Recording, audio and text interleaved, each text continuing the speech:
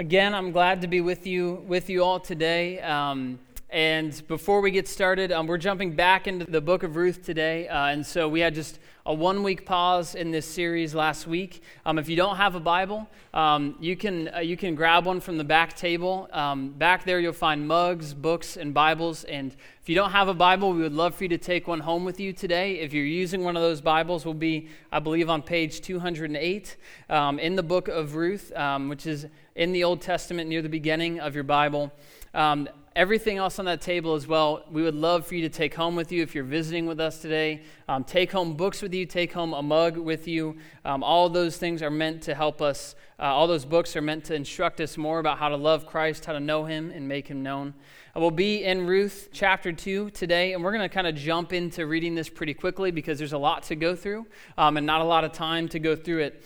So we might move pretty quickly through this. Before we stand and read God's Word together, I want to say one of the reasons that we stand out of reverence for God's Word as we read it is out of reverence. It is out of respect for the fact that God is holy and His Word is holy, and we stand out of reverence for that. But the other reason that we do it, and all of us stand, is because we're not just coming to a point of our worship gathering where like worship among the pews stops, right? So one of the reasons that we all stand is because we recognize that as we go, even as we open God's Word, we are participating in worship together.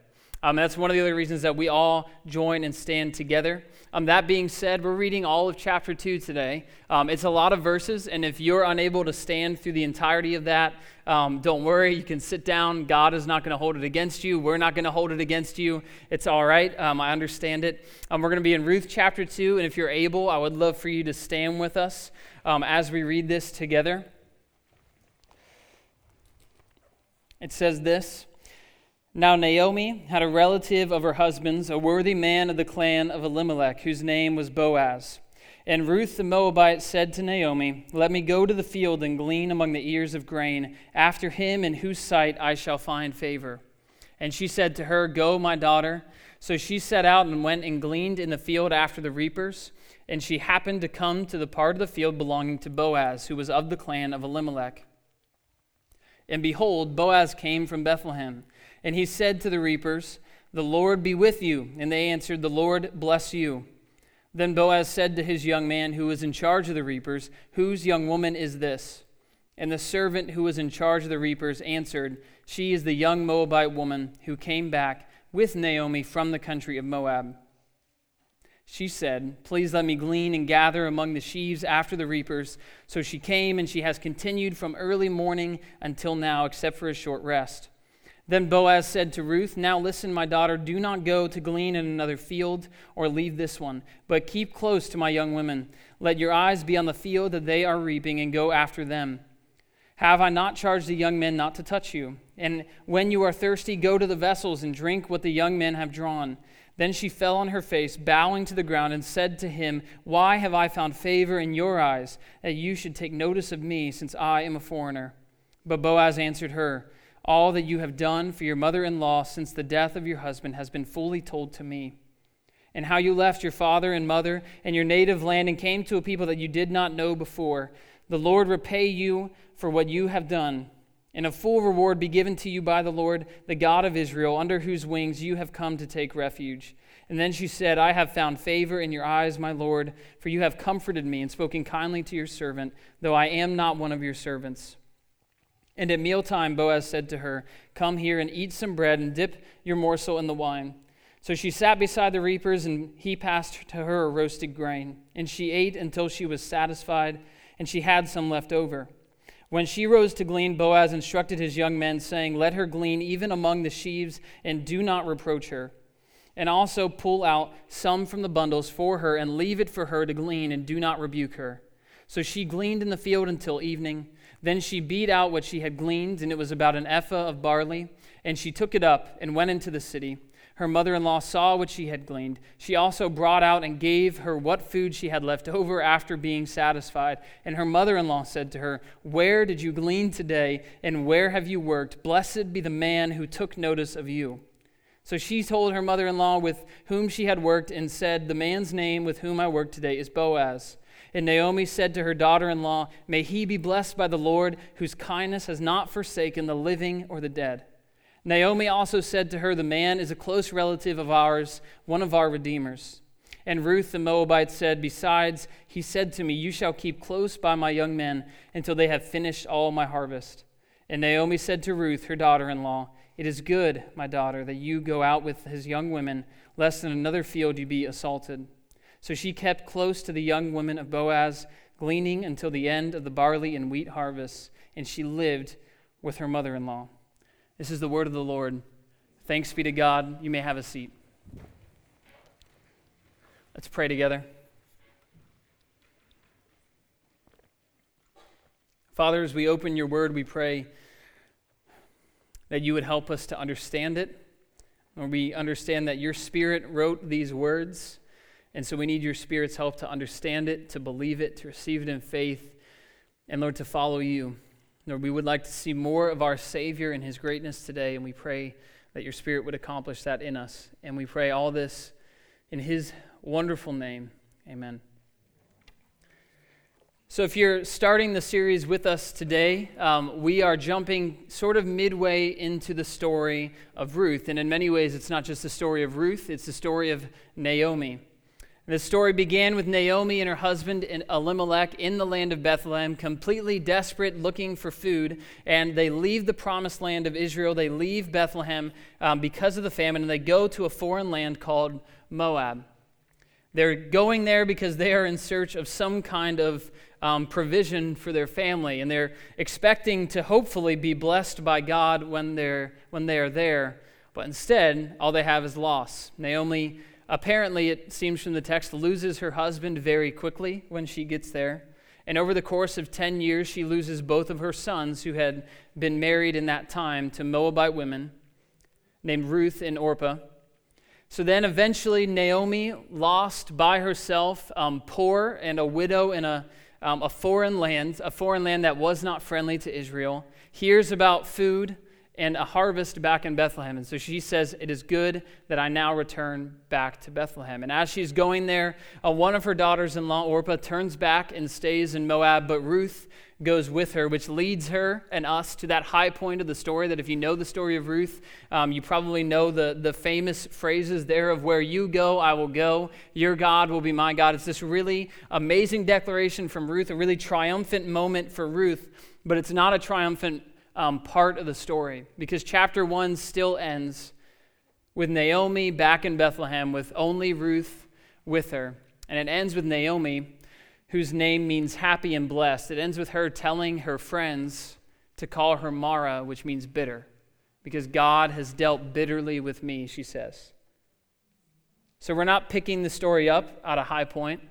It's not an emotionally light moment to jump back into. Ruth and her mother-in-law are poor and needy and have no way to provide for themselves. And in that context, Ruth sets out to go and glean in the fields, which was a process. You can start turning, actually, if you want to start turning to the book of Leviticus, chapter 19. We'll have it on the screen for you as well. But the process of gleaning is something that God set up in his word for his people of Israel, a way to care for widows and orphans and those in need, and the sojourners among the people of Israel. So Leviticus 19:9 says this: "When you reap the harvest of your land, you shall not reap your field right up to its edge. Neither shall you gather the gleanings after your harvest, and you shall not strip your vineyard bare. Neither shall you gather the fallen grapes of your vineyard. You shall leave them for the poor and for the sojourner, for I am the Lord your God."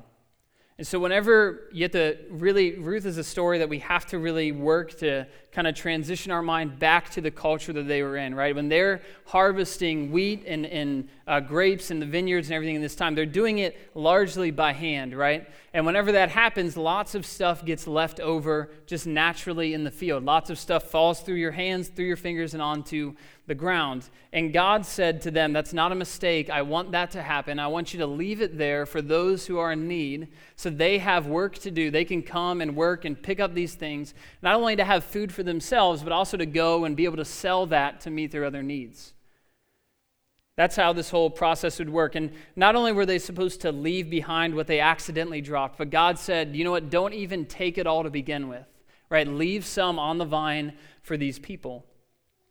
Sometimes, this is just an aside, but sometimes we have this weird caricature in our minds about the law of God and how the law of God worked, and we think that the law of God in the Old Testament was this really like scary and intimidating and angry and vindictive thing. And so whenever the world brings up something about the law of God, we are sort of ready to say, well, it's the Old Testament, it was weird, like, let's not talk about it too much. When you really look at the law of God, you see none of that. The reason we think that way is because we've just been more discipled by the world than the church and by God's word. In reality, what you see through the pages of God's law is you see God caring for his people. You see the heart of God to love the neighbor as himself, and the heart of God to preserve life and preserve the image of God in his people. And we would do much better to look at God's word, all of it, Old and New Testament, in that lens and not in the caricature way that we often look at it. Because God put this system into place to care for people like Ruth and Naomi, people who had nothing else to do. And so Ruth goes out and she goes into these fields. She would have gone from field to field, even though this was commanded in the Word of God. You still had to normally get permission from the owner of that field to go and glean in it. They were supposed to kind of take charge of who was allowed in their fields, because if somebody was being a gleaner but they were being dishonest, if they were known to be dishonest, then it was the duty of the landowner to say, no, you're not welcome in this field. So Ruth goes, we don't know how many different fields she tried, but we know that eventually she comes to the field of Boaz. That it says here that Ruth happened to go into the field of Boaz, which I love how it just says she happened to go in there. It's like this little wink or a nod at the providence of God at work, right? When we read the word happened, we could be tempted to think that it really was random chance that brought Ruth to Boaz. Like, oh, look at that. Look at how it just worked out, that she happened to go to the field of a man who was not only wealthy and ready to provide, but was a relative that was able to take care of her. How crazy is that? How cool is that? When in reality, what's happening is all of God's plan is being perfectly followed. And his providence is leading her perfectly to this place. Even though his providence to this point in Ruth's life has been incredibly hard, she still understands that his providence can be trusted. Even though it's incredibly hard. I mean, Ruth's providence and what she's experienced in her life and what she's seen in the life of her mother-in-law is incredibly hard, but still she knows that he can be trusted. And the proof we have for that is because if Ruth didn't believe that, she wouldn't be in Bethlehem at all right now. She would be in Moab. Right? If Ruth had gone through everything that she went through and then she's like, yeah, this God cannot be trusted, she would not be here at all. She would be back in Moab, but instead she's in Bethlehem. Instead, she's actually following the word of God, the law of God, to go out into the fields, trusting that he will provide for her there. And so she faithfully goes out there. She doesn't despise the fact that her life is really, really difficult right now. She doesn't despise the fact that she's had to leave her father and mother and everything that she knows. She doesn't despise the fact that she's poor and brought low and humbled. Trusting in God's providence, she just tries to be obedient in this moment. Go out and be faithful. It's really hard when I read that and I think about it, because that's not my normal reaction if I'm dealt, a hand, so to speak, anywhere near as difficult as Ruth's. And our reaction, if we're honest most of the time, is to curl up in a ball and cry, or it's to get angry, and it's to scorn, and it's to seek to shift blame where we can find blame and things like that. But Ruth doesn't have any of that. Unlike I would be very tempted to do and probably would succumb to, Ruth is really faithful here to reflect the Savior that she knows. And it's that reflection of her Savior that Boaz notices if you look in verses 8 through 9. When we learn about Boaz in the very first verse of this chapter, I love how this chapter just kind of introduces Boaz before you meet him.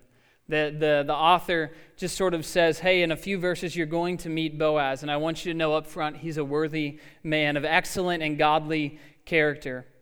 And so Boaz sees Ruth in the field, and he says a couple things to her that's kind of, we might not pick it up right away because of how they speak versus how we would speak. But you see in verse 8, Boaz says to Ruth, essentially, I want you to stay in my field.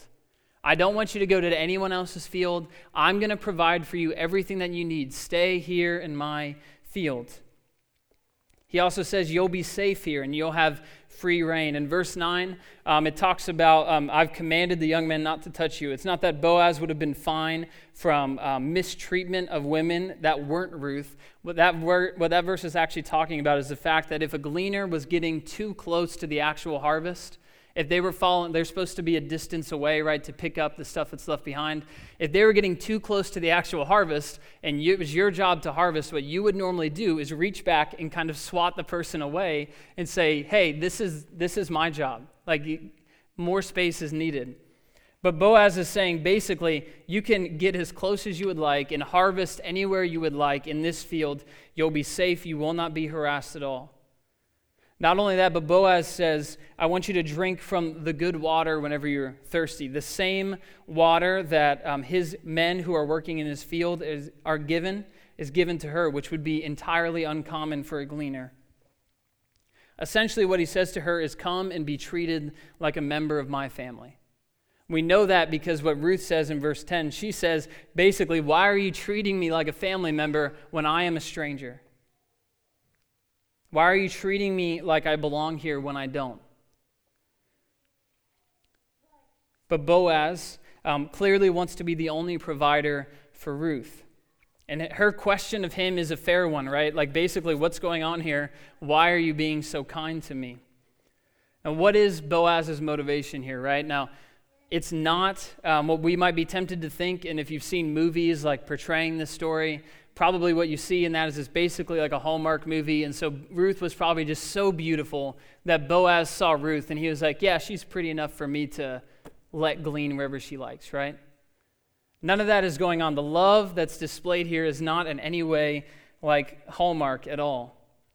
Instead, what Boaz says in his own words is that she has been faithful to Naomi and ultimately faithful to God. And that's why he's doing this for her. He's saying, yes, you were a stranger, but now you are one of God's people. You've left everything to take refuge in the wings of God.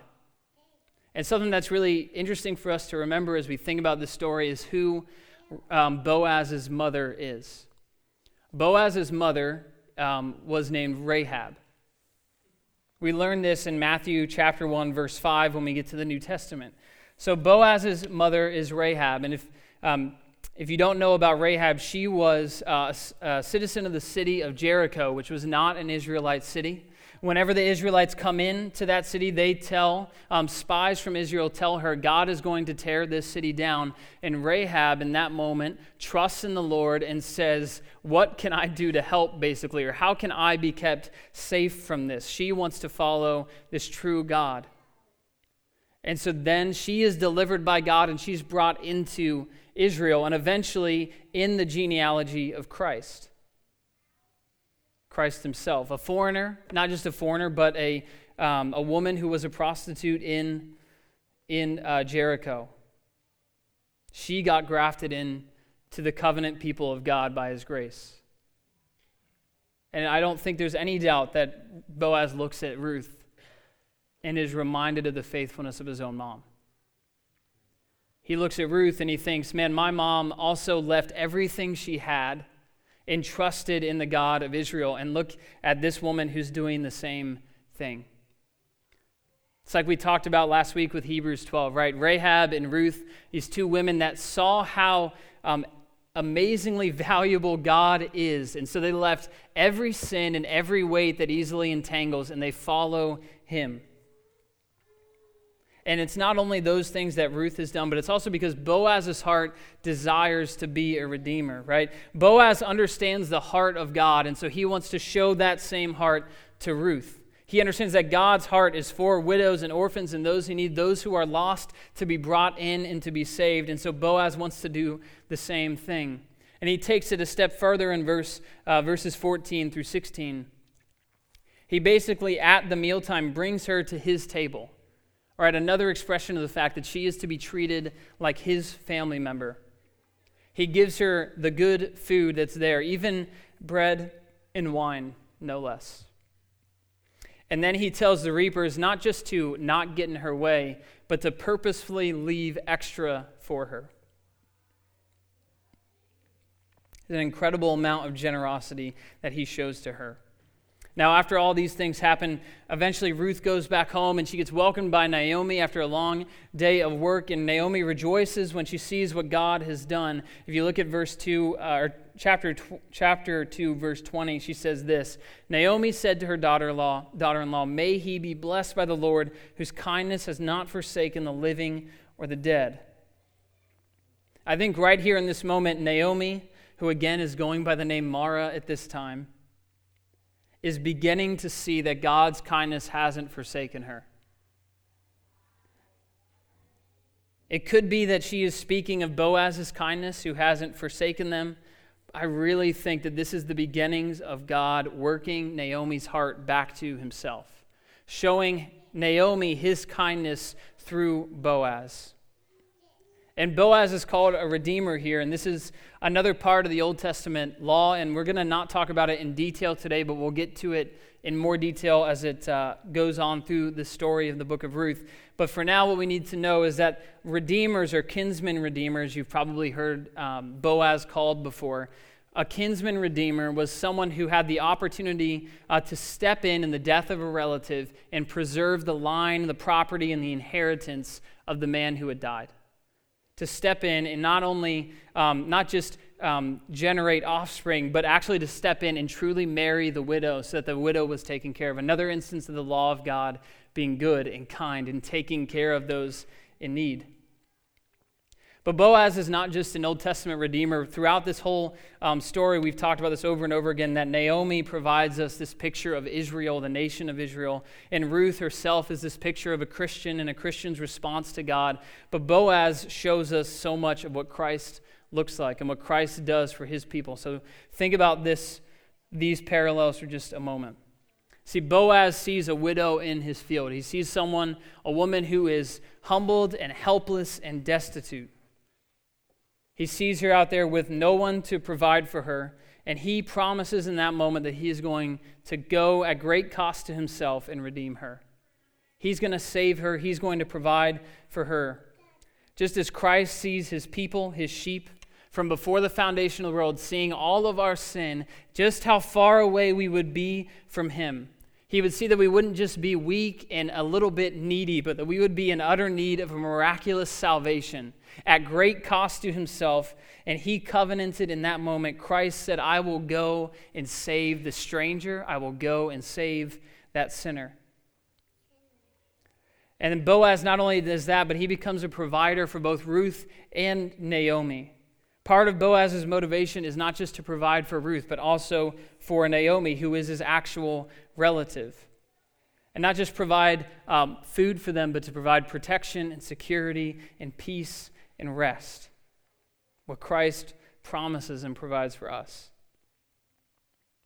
But perhaps the most amazing thing, and you'll see this more and more as we go through the rest of the story, but one of the most amazing things about Boaz in this story is that he is not actually commanded by the law of God to do any of this for Ruth.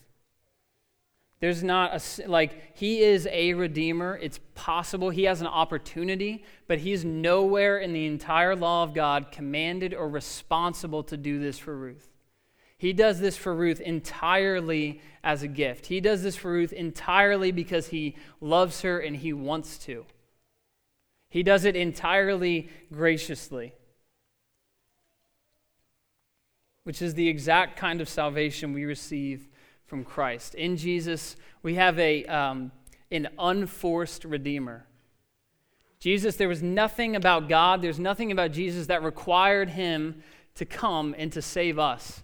It wasn't like he was going to become less God if his people were not saved. It wasn't like his glory was going to be notched down at all. It's not in any way that he needed us and he needed to redeem us, and something was forcing Jesus' hand to get him to the cross, to get him to come here in the flesh, to live and die and suffer and rise again. Instead, Christ came entirely for the joy set before him, which was redeeming his people.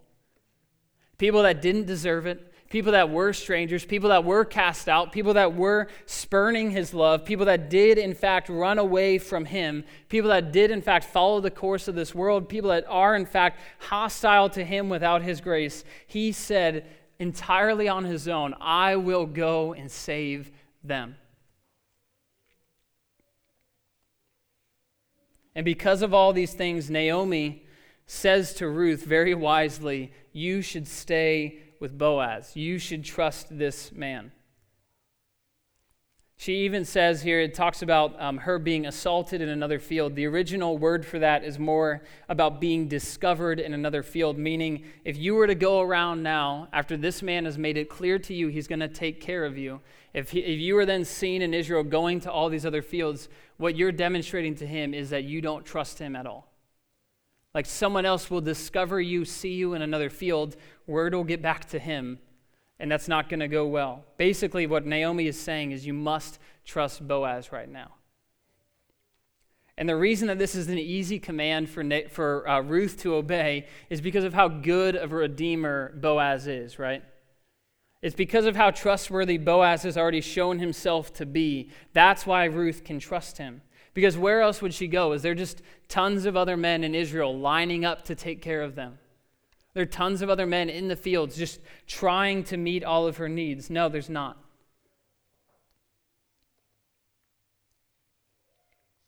It's the same way for us. Where else could you and I go to look for a redeemer? Who else could you look to? Like John 6 says, he alone has the words of eternal life. Like Mark 10 says, he alone is good. Jesus alone is good. Like John 11 says, he alone is the resurrection and the life.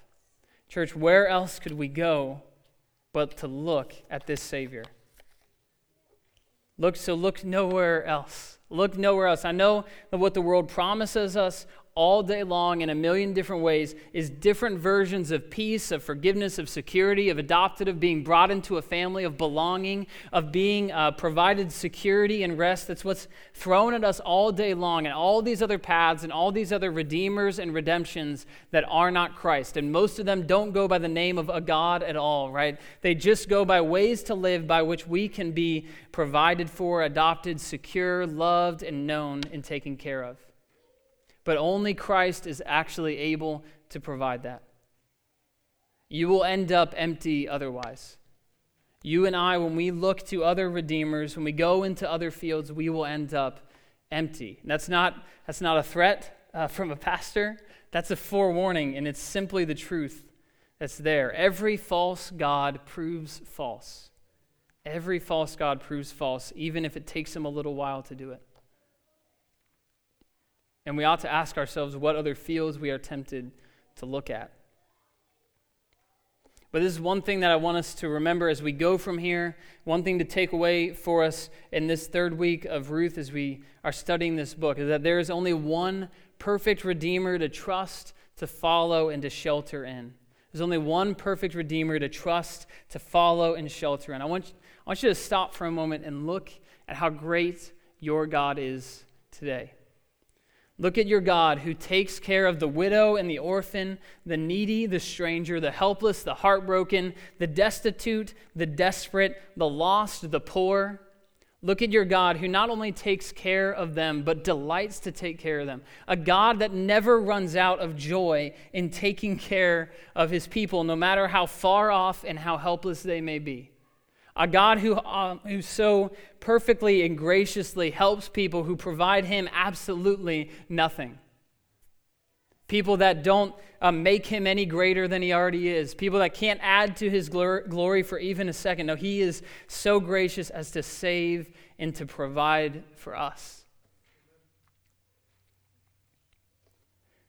And you can look at him today and you can know that in him you can take refuge.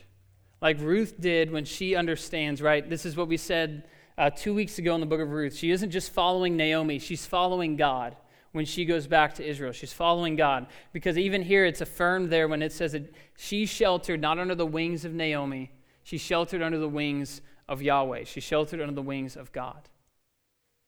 Church, when you are at a moment in life where you are desperately needing refuge and you are desperately needing shelter, and you have lost everyone that you could lose, and you've lost everything you can lose, and you have everything in the world that is weighing on you, and you are unable to carry it for even a moment, you can take refuge in your God. And when you do it, you won't be shamed for even a moment. You come to God with every ounce of weakness, every ounce of sinfulness, every ounce of brokenness, anxiety, worry, every ounce of sin in any way that we could ever have. We can go to him at our absolute worst points, and we won't be shamed by him in a moment.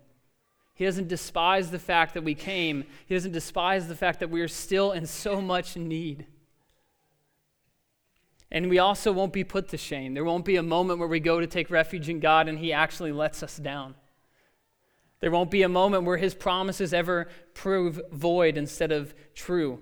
And the most important thing is you will not find a God who's ever reluctant to have you there.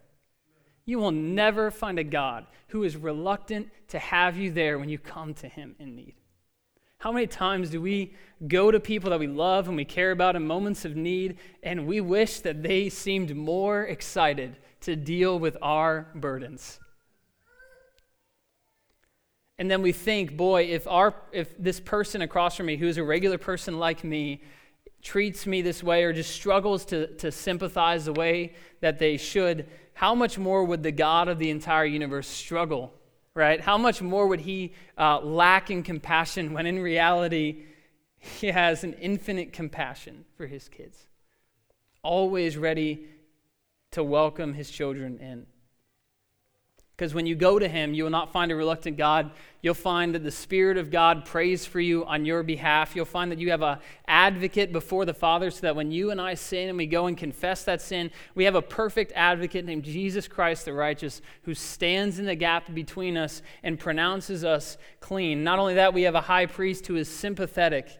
Right, we have a high priest in Jesus Christ who knows what it is like to suffer and to lose and to battle sin and to fight temptation, to indeed feel every ounce of the weight of sin on his shoulders. Not only that, but you have the Father who has compassion on his children like a perfect father would.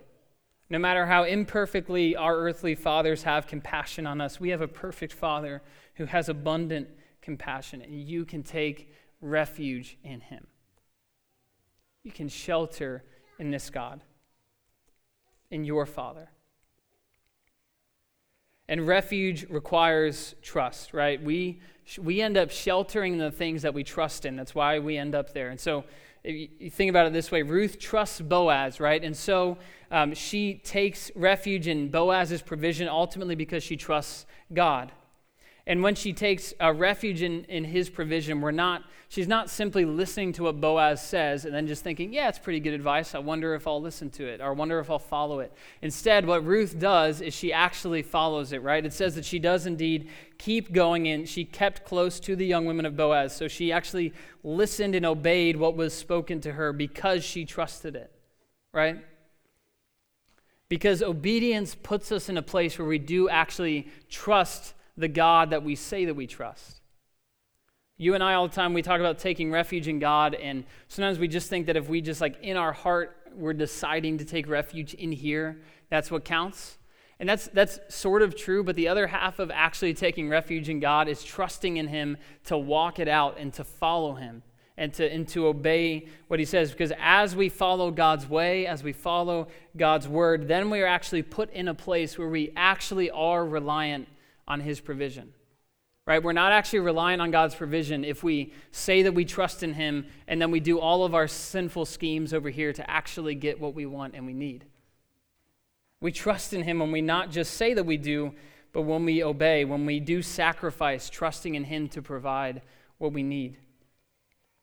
And you can do this because you have a great Redeemer. Just like Ruth could trust Boaz and follow him because he was good, you have a great Redeemer who is good. And that's true even when God's providence in your life is incredibly difficult.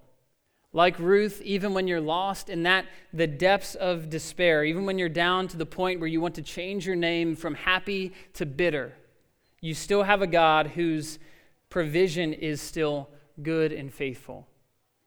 I want you to know this, that the provision of God is never uncaring. If you have trouble believing that, like I sometimes do, I want you to look at the cross and see Christ there. I want you to see how God's provision, his perfect plan, brought Jesus Christ to the cross, which was not a pleasant thing, was not a fun thing, not an enjoyable thing at all, but it brought Christ to the cross, proving that all of his promises, all of his provision for all time is reliable, trustworthy, and good. That's why the scriptures say, if he gave us his son, how would he not give us anything else that is good? Your God never fails in that way. If he would ever fail in that way, he would have failed at the cross, and he didn't. And also at the cross, see that a Savior is not there unfeeling, but a Savior is bloodied and broken in tears and in desperation, suffocating on a cross. You don't have a God that is uncaring, no matter how hard the provision of God is. So you always have a God you can shelter in. And that trust that I pray that we have, just like that trust brought forth in both Boaz and Ruth obedience. And I pray that it does that for us. That if we say we trust God, that obedience would show up in our lives. So we need to seek shelter in this good God. And when we do that, and when obedience and taking refuge in him, just like Ruth begins to get a reputation for trusting in God and being honorable, and just like Boaz has this reputation of being a worthy man, that's because they trust in God and they follow him. Let's pray that we would make him known here in Canal Winchester, in Groveport, in Lithopolis, that this area would see more of Christ because we've taken refuge in him, because that refuge has led to love and to trust and to obedience. Because we do know that we have a God whose kindness, we can know this. One of the great things we could think about today. We have a God whose kindness has never forsaken the living or the dead. We have a God whose kindness is greater than death itself. And he has said, I will never leave you. I will never forsake you. As it goes on to say, we read that earlier, as it goes on to say in the book of Hebrews, what can man do to me when Jesus Christ is the same yesterday, today, and forever? Let's pray. Father, you are a faithful and righteous God who has shown us time and time again that you are loving and good. And Lord, I know that when we are through the tougher parts of life and the parts where we are heartbroken, Lord, it is hard for us to believe it. It is hard for us to receive it. So I pray you would increase our faith, increase our faithfulness to you, and increase our joy in our Savior today. We pray all these things in his name. Amen.